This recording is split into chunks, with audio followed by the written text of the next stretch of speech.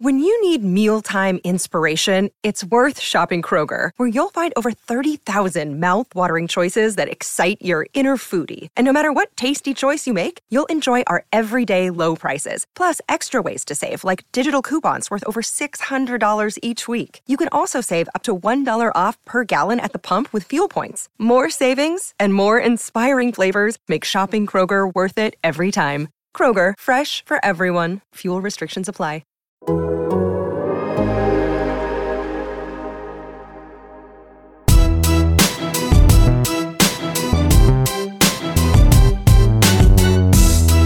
All right, everybody. Welcome back to another edition of the 12 Questions Podcast. My name is Jeff Gluck. I'm a writer for The Athletic, and each week I ask the same 12 questions to a different race car driver. Up next is Carson Hocevar from the Truck Series. You know, earlier this year, I really started to pay more attention to Carson Hocevar's personality. Just seems to be really fun, says interesting things on Twitter, always wears fun hats before each race, clearly trying to show who he is a little bit to people who are getting to know him, and also has really impressive speed. As he's been driving for Niece Motorsports, he's nearly had a couple wins this season. Unfortunately, just got injured at the Gateway race recently, so we'll be hoping for a quick recovery for him. This interview was recorded before that happened, the injury with that wreck there, and I asked Carson if it would be okay to still run it even after the crash, and he said that would be fine. He's cool with that, so didn't want to delay any longer because I think it's a really good interview, and you'll enjoy getting to know him more, as I did. So let's give a listen to the 12 questions. All right, everybody, I'm here with Carson Hocevar, and Carson, how's it going, man? Really good, Jeff. How about you? I can't complain. I'm really excited to have you on here. I really enjoy seeing your personality that you show people, and I'm glad you share that with people because I feel like a lot of younger drivers don't want to show certain sides of themselves or whatever. So I recognize that in you and appreciate that. So hopefully we can do a fun interview. The first question is, how do you feel about people reclining their seats on airplanes? I know you're a tall guy. I mean, I'm all for it, right? It depends on what side of the stick you're on. I'm all for it in the sense that hopefully the guy behind me is already zonked or passed out and I can get away with it, lean right back and get away with it. But I'm always that guy that my knees are already into the guy's back. So if they start reclining, it's on you. It is on you if I, piss you off and make you mad. And I'm going to be right into you. I'm the guy that will have their feet on the side because I'm trying to side do it. But it's like racing, right? It's like the bump and run. Everybody likes to see it and everybody likes to do it as long as you're on the good side of it. That's right. How tall are you exactly? 6'3" and 3/4. Okay. Yeah. So, I mean, you have a lot more excuse to tilt your seat back than the normal person, I would say. So understandable. I try to get exit rows as much as possible. Very smart. Very smart. How often do you get recognized at the grocery store? I'm not. I've only done it. I've only gotten recognized 2 or 3 times at a grocery store, only in really North Carolina, a few times in Michigan, but not for racing, just because my dad's so well known in the community. And so it's mainly just friends of my dad, or I was in a commercial 10 years ago or whatever, and they can't believe how much I've grown up or whatever. But just because it's kind of a small town, but only twice that I've had people recognize me in a grocery store. And one time the guy let me skip the line because I needed help finding somewhere. And he was a manager. So he actually helped me pick wherever I'm at because I'm completely lost at directions and finding stuff. And he let me cut the line and do it and got me all good and set to go. So it's like the stories you hear about famous people getting out of speeding tickets. Well, I got to skip the line. I got the fast pass at a grocery store. I like it. That's a nice perk. What the commercial you were in, was that just a local commercial in Michigan, or what was that? Yeah, that was just a local commercial for my dad's coin jewelry store. We kind of did a trade for a Charter Spectrum was on my quarter midget, and they got a lot more advertisements. So they were all over the place on commercials nonstop. Oh, okay. Interesting. Very interesting. Carson, on a scale 1 to 10, how good are you at replying to text messages in a timely manner? Awful. Very awful. Really? Okay. I'm one of the worst because I'm so forgetful. I would forget my head if it wasn't attached. So I'm really bad at like seeing stuff, and then like I get sidetracked really quickly. I'm like, oh, I got to do this. And then like it's red. I can't unread it. So then I think I responded, or for some reason, like I'll type it out and I'll forget to hit send. So like, 3 days by, they'll wonder why I haven't said anything. It'll load up and it'll be sitting there the whole text. I'm like, oh, my bad. And I can't use that excuse more than twice. And then people think I'm lying, but I'm just really bad at doing it. Yeah, it's tough, man. I mean, especially once that little blue dot goes away and it's not like there to remind you. That blue dot goes away, you are not getting responded to at all. What's the best way to get out of a conversation with someone who won't stop talking? I mean, the fake phone call always works pretty well. I always have my phone on ringer or ringer off, so like I can get away with it pretty easily. That or the, oh shoot, I'm a bad liar, but I can think of something pretty quickly, and I can just like keep thinking of stuff pretty quickly, and eventually you either just get upset that I'm lying and you're just like, all right, get away from me, or say 7 things and they finally believe one. Yeah, going, I'm out. Okay, I like that. If you could pick only one form of social media to use and drop all the rest, which would it be? I would probably pick Twitter, honestly, just because there's more stuff. I feel like I take Instagram, like people take Instagram very seriously on like trying to look too cool. And their captions are really short, and I do the same thing. But like, I feel like Twitter, you could have video, you could have news, you could have a little bit of everything. And I used to not like it and really not use it at all. And now I'm like somewhat addicted to it in the sense, like I'm just always scrolling on it. So I'd probably pick that one. Okay, that's interesting. And that's a good point about the Instagram captions too, because it seems like I just did some photos from like the Miami Grand Prix or whatever. And I'm just like, did like one of those Miami dump things like that. Yes, caption or whatever. I've never done a photo dump. I hate those. I hate those just because I'm like if you're a photographer, I 100% get it. But like, if you're going to like for race car drivers, like they all put their posts, they all have their post-race posts, and then they do a photo dump right after. It's like, why didn't you just put these photos in the first thing? Like, why not just make one post? Like, why do you have to do 2 of this thing? Yeah, that's a very good point. Very good point. What advice would you give someone who is having a hard time getting over a mistake they've made? My advice would be, how I look at things is, are the people that is you affected in your mistake and that is upset with you matter to you and affect you long term? Like my crew chief's kid just got in a racing incident, whatever, probably got a little over his head and dumped the guy. And as the young kid, you're always going to be biased that it's your fault, your daddy's money, you're at fault. And he's just getting hounded on Facebook or whatever. And I had the same thing growing up, but is my team owner mad at me? Is the money man mad at me? Is my sponsors mad at me? Like, is it affecting them and how they're portrayed? And if not, it's going to be old news tomorrow, and it's going to be drowned out. And it's just a bunch of nonsense people that without Twitter, without Facebook, they're screaming in the nosebleeds about you. And they might boo you for the next 3 weeks until you do something cool, or someone they're pissed off at the next guy. And, it's just drowned out noise is my biggest advice and how I take, criticism. Luckily, I haven't done anything too stupid at the racetrack the last few weeks or last half a year, but, it's the biggest thing is are the people upset and affected going to affect you? Is the biggest thing. That's a really good perspective. That's a very good perspective.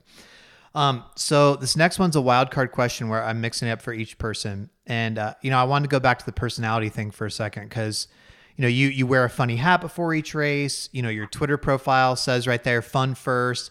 And, you have interesting tweets. I mean, you say interesting things that are probably, at some point, if you have a higher profile, you're going to get your hand slapped, or Twitter or NASCAR, somebody's going to get mad or something.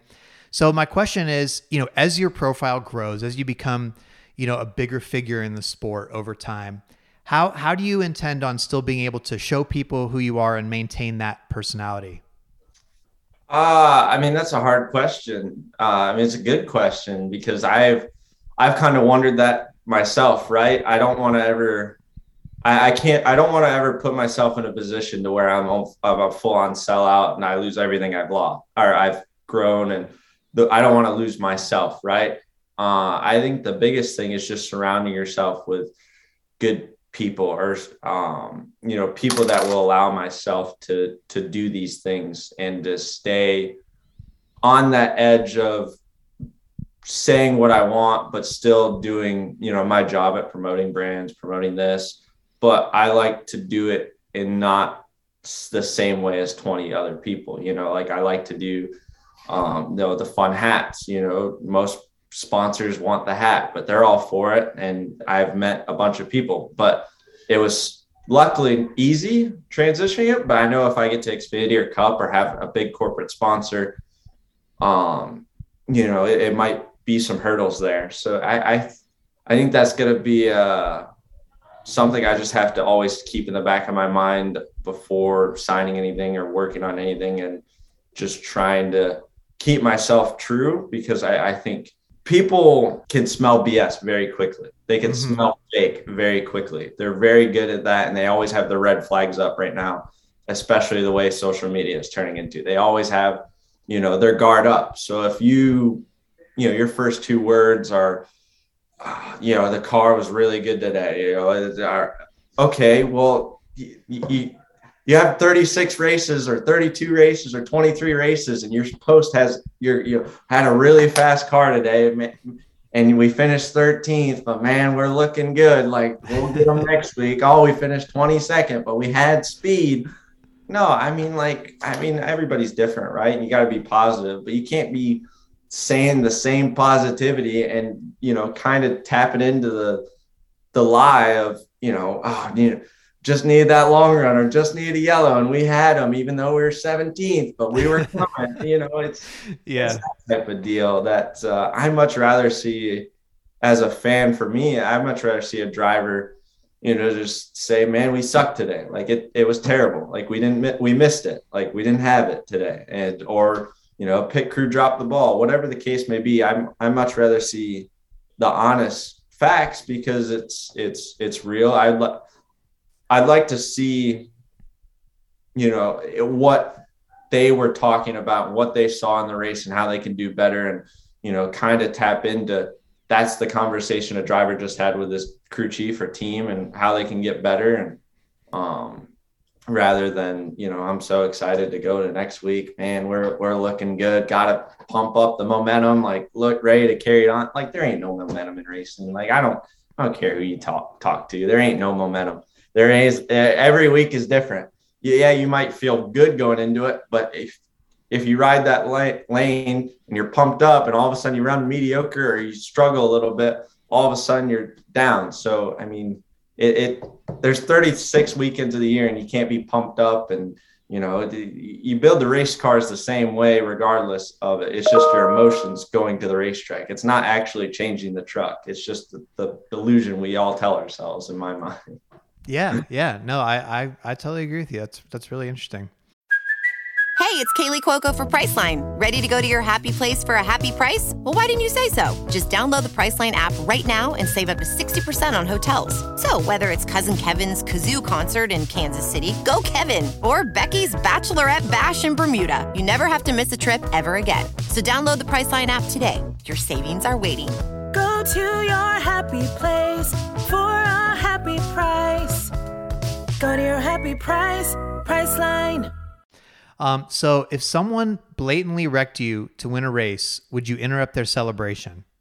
Yes, absolutely. Okay. I'm that guy. I would I've thought about this. Like I need to do research before I would ever do it, but I would park right next to him during the victory lane deal and just want to talk to him. Just want to talk to him right before, like just want to hear him out. I want to hear what he has to say in that moment before he gives his, oh, the car was really good today. Great day for us. Yeah, I want you to explain your story before you get your moment, because you just took that moment away from me, and I want to hear what you got to say and what you and I know they're gonna put that microphone there, so you better not say some BS because everybody's gonna be listening. I'm gonna force your hand to tell everybody, because everybody wants to hear what the conversation is. So that's the biggest way to get that microphone right in the middle.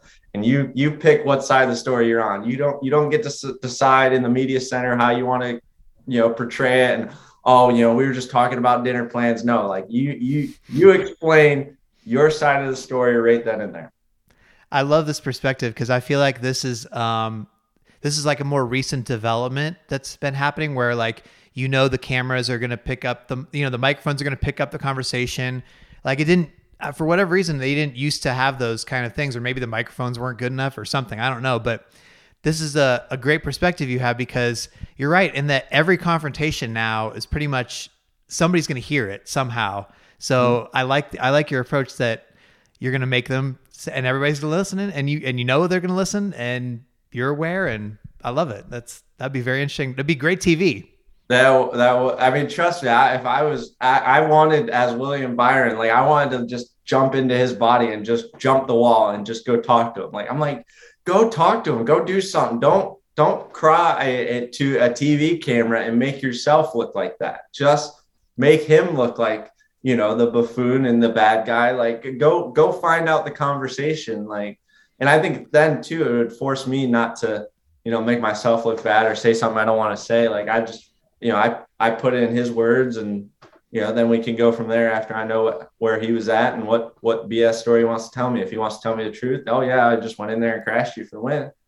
All right, I don't know where I'm going to go with that. But if he starts telling me a lie, then we could go from there. Yeah. Okay. What movie do you think you've seen the most times over the last year?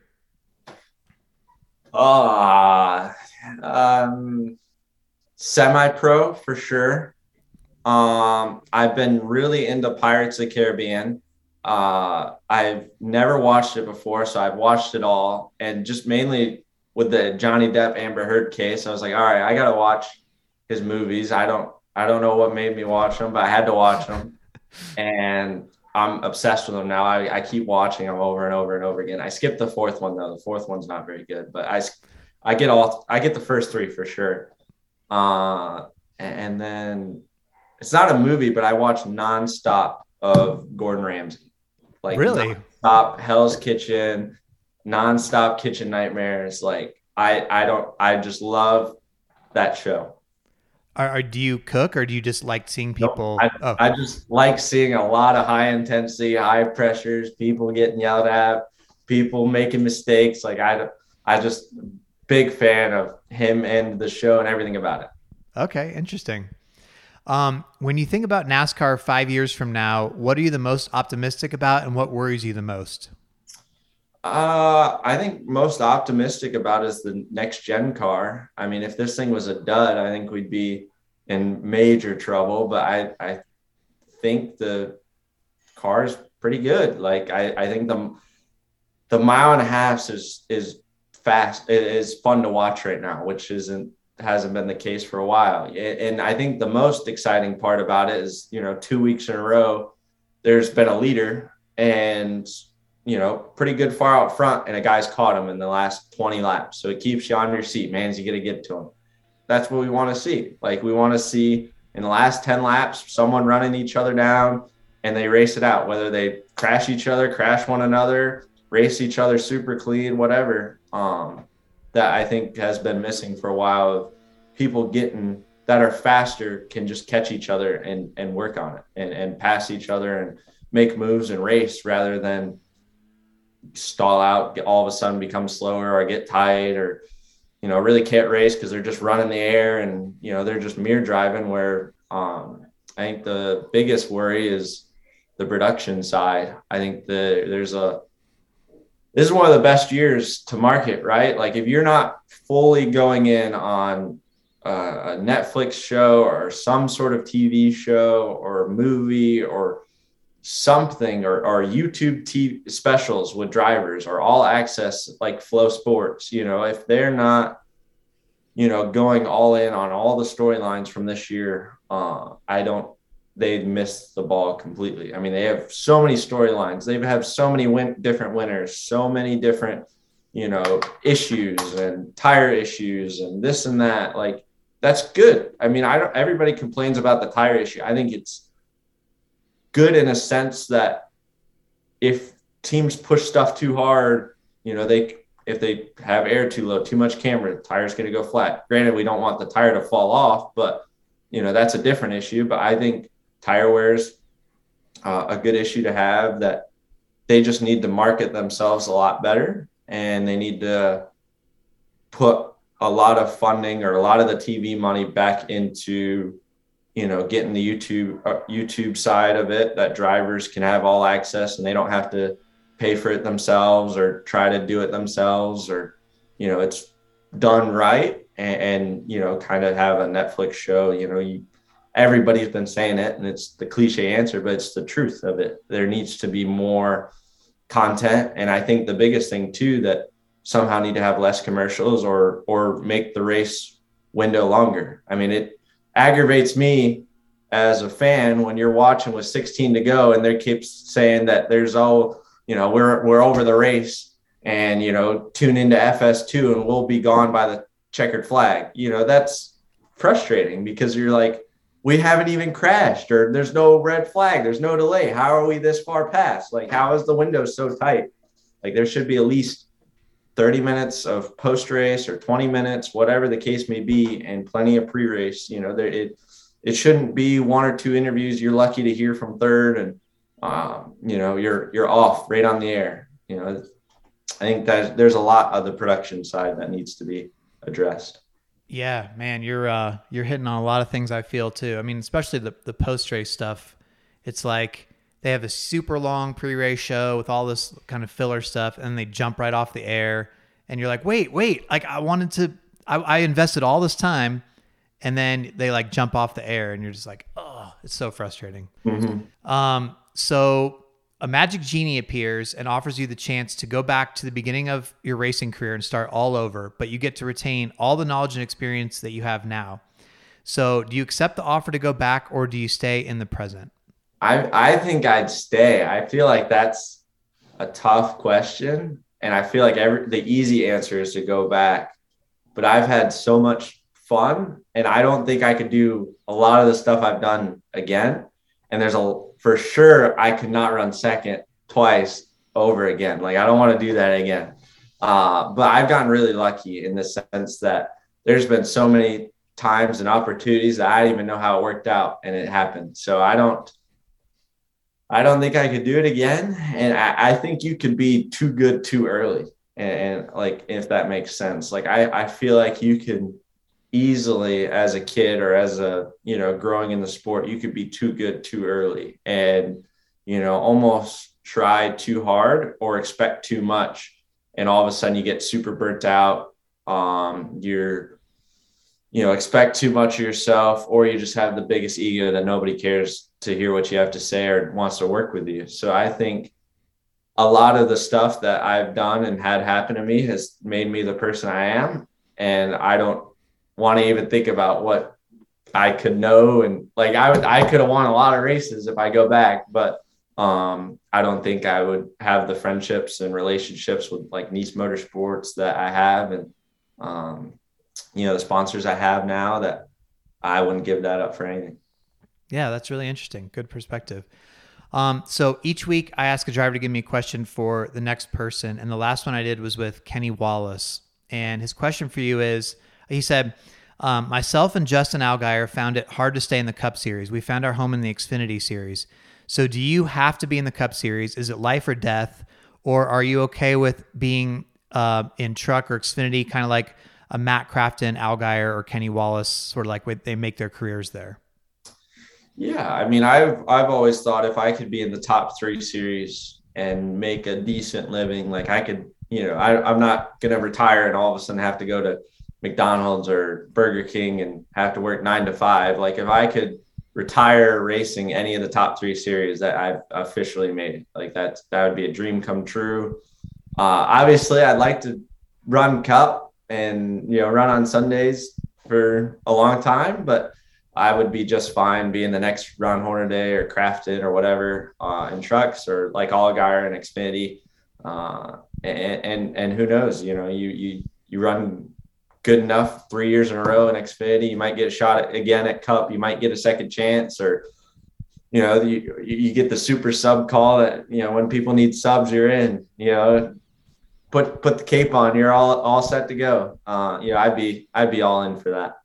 Okay. So the next interview I'm doing is actually with Dale Jr. Do you have a question I might be able to ask him? Yeah, I would say if you were, I thought about this question a little bit and I wasn't sure what to ask, but I'm curious, like if he was given the keys to NASCAR and was able to do 2 things just for the team owners, what would he do? Like what would be the first 2 things you implement and change to help team owners? Interesting. Okay, I like that. That's going to get a good thoughtful answer, I'm sure. So yeah, thanks. Well, I appreciate that. This has been really fun. I appreciate you doing this.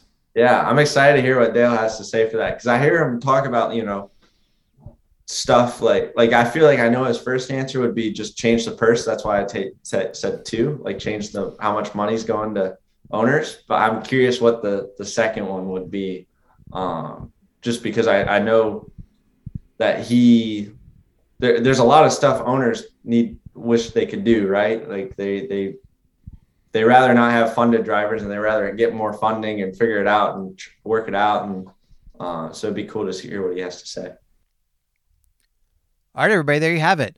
What an interesting guy, huh? I really look forward to seeing his progression throughout his career. He could obviously be a really interesting personality if he's able to make it to the Cup Series at some point, because, as you just heard, he has a lot of interesting things to say. Also, Dale Earnhardt Jr. is the next 12 questions. However, there's going to be a 1-week gap now. There won't be a 12 questions with the NASCAR off week. And then the next one will come heading into NBC's portion of the schedule. They take over at Nashville Super Speedway. That's why I wanted to get Dale Earnhardt Jr. on. And so hopefully that will be one that you check out as well.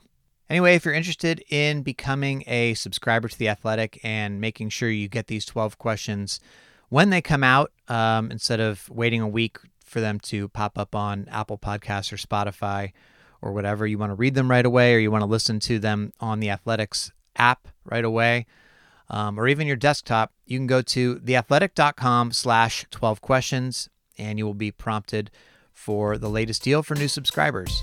Either way, appreciate you as always for listening, and I will talk to you next time on the 12 Questions Podcast.